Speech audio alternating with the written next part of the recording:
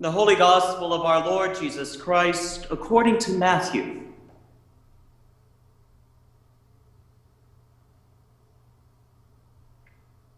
Once more, Jesus spoke to the authorities in parables, saying, "The kingdom of heaven may be compared to a king who gave a wedding banquet for his son.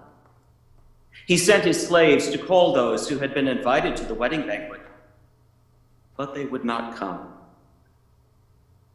Again, he sent other slaves, saying, 'Tell those who have been invited, look, I have prepared my dinner, my oxen and my fat calves have been slaughtered, and everything is ready. Come to the wedding banquet.' But they made light of it and went away, one to his farm, another to his business, while the rest seized his slaves, mistreated them, and killed them. The king was enraged. He sent his troops, destroyed those murderers, and burned their city.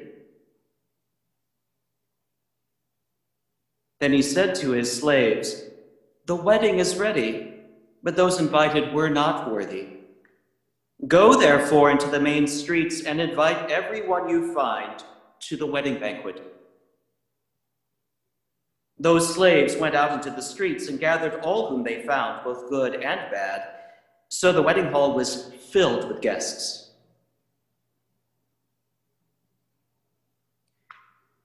But when the king came in to see the guests, he noticed a man there who was not wearing a wedding robe.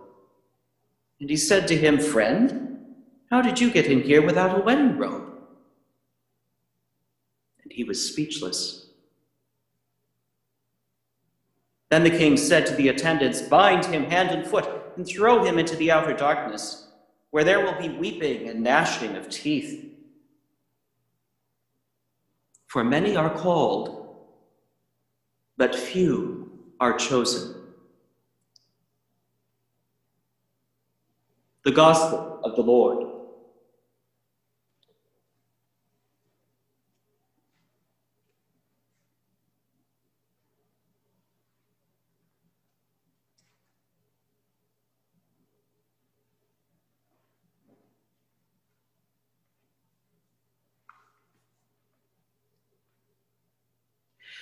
Our gospel this morning is perhaps amongst the most confusing and terrifying of all of Jesus' parables.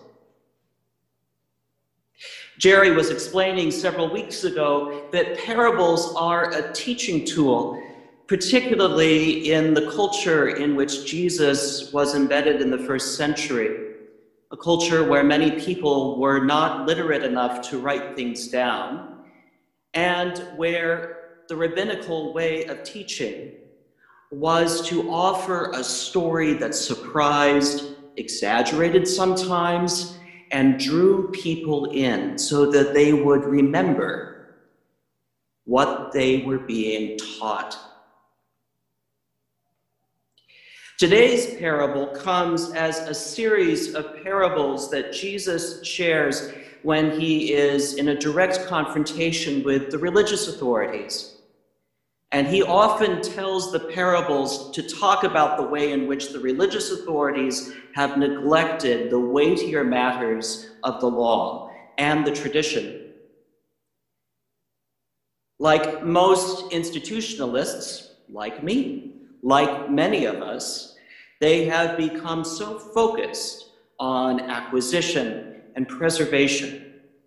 They have forgotten that the heart of what they have been offered is about mercy and justice, and of course, walking with their God.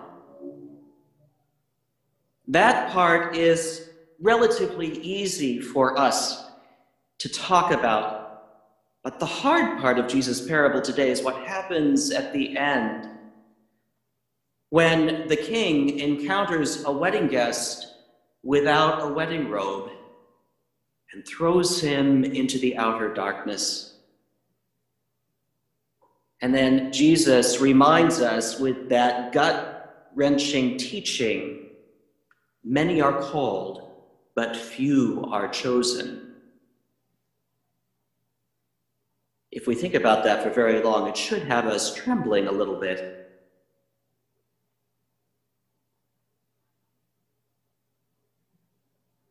As we live in an age where there is so much confusion and, frankly, chaos, we live in a time, too, where we feel compelled to work extraordinarily hard to preserve what we have, to protect what we cherish, and perhaps, if we're fortunate enough, to acquire a stake in the future. What could be more natural than that? But today's readings remind us, taken as a whole, that in fact, the way out of the present crisis is not solely about our work, but is about God's grace that has already been given. Isaiah reminded us of that today in that beautiful passage where the prophet, talking to a people who are in the midst of profound exile from everything they thought they knew and understood, not only about themselves, but about their God, Isaiah reminds them that they were called and they are beloved of God, and that God has already given them everything they need.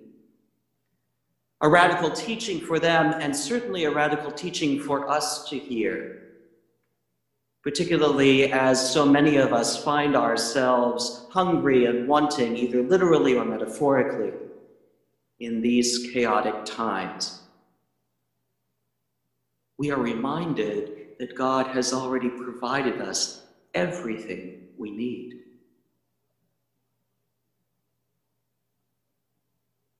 One interpretation of that ending to today's parable goes back to the ancient ways of wedding banquets in which the host, and in this case, as Jesus tells us, a king, would provide the wedding robes and garments for every guest.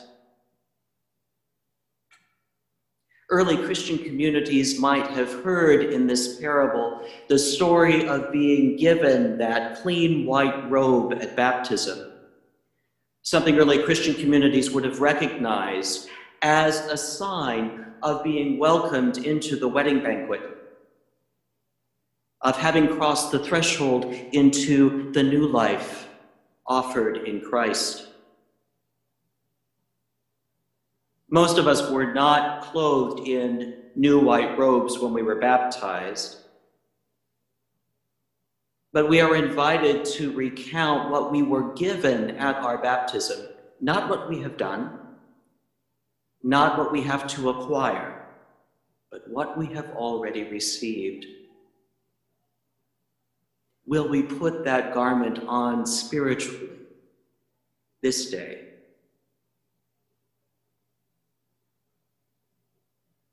Jesus is reminding his first followers and all of us that it is not enough simply to show up at the wedding banquet. We are invited to clothe ourselves with God's grace.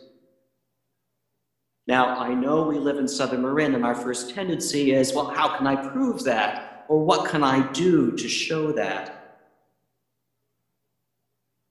But the first step is internal. And it's a step that some of us, in all of our busyness, forget to take in these difficult days. And that is to recount the first action is not taken by us, but by our Savior, the one who called us, the one who wants us chosen for the wedding banquet, the one who clothed us in love and grace and mercy. As the psalmist recounts in that most beloved psalm that Pamela just read for us and with us, it is this God who leads us to the green pastures and by the still waters, who leads us through the valley of the shadow of death into new life. This God who acted first So perhaps it is simple as our remembering that and embracing that reality in our lives, whether we think we deserve it or not. That is the wedding robe that we have been offered.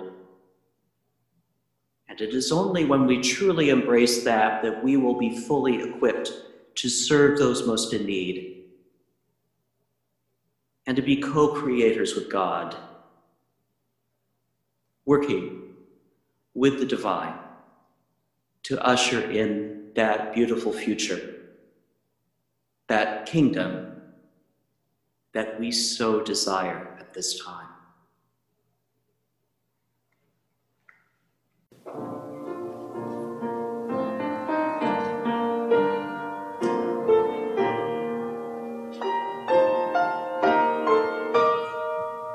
Thank you for listening to this sermon podcast from the Episcopal Church of Our Savior, Mill Valley, California. We are a growing community welcoming those seeking to deepen their relationship with God and to journey in faith with God's people through the breaking of bread and in service to others in Christ's name. You may reach us by phone at 415-388-1907. Search for us online or visit our website at oursaviormillvalley.org. We wish you God's peace. We hope to greet you in person very soon.